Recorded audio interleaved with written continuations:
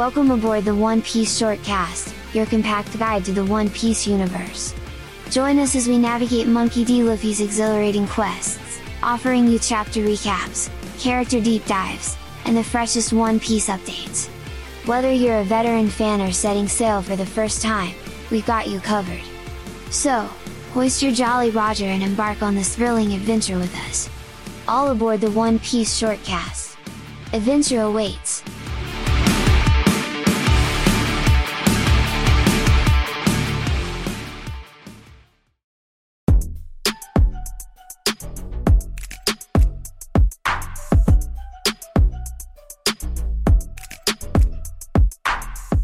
In this chapter titled Marine Captain Axe Hand Morgan, Luffy goes to see Zoro again to invite him to join his crew.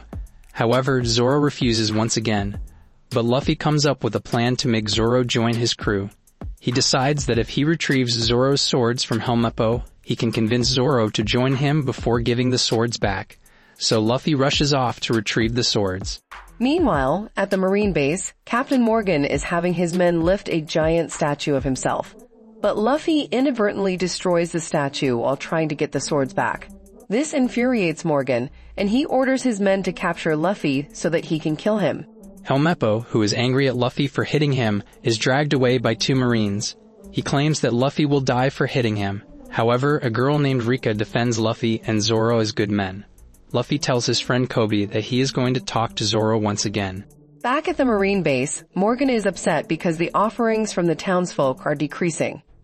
He sees it as a sign of disrespect and cannot accept that they are poor. Helmeppo bursts in and tells his father that he wants someone killed. Luffy finally arrives to talk to Zoro about joining his crew and makes a deal with him without his consent.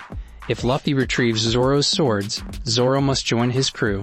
As all this is happening, a statue of Morgan is being raised on the roof of the Marine base. Luffy hears some commotion on the roof and heads there. He accidentally breaks the statue while trying to reach the roof. This angers Morgan even more, and he declares Luffy's death sentence. Helmeppo points out that Luffy was the one he wanted his father to kill in the first place. Luffy then drags Helmeppo into the base building to find Zoro's swords, while Koby, Luffy's friend, is spotted untying Zoro. Morgan becomes paranoid because he thinks the townsfolk are turning on him. Koby reveals his desire to become a Marine who is just and shares Luffy's dream of becoming the Pirate King. However, Koby is suddenly shot, causing Zoro to become even more threatening towards the Marines. And that's where the chapter ends. Things are getting intense with Morgan and the Marines after Luffy.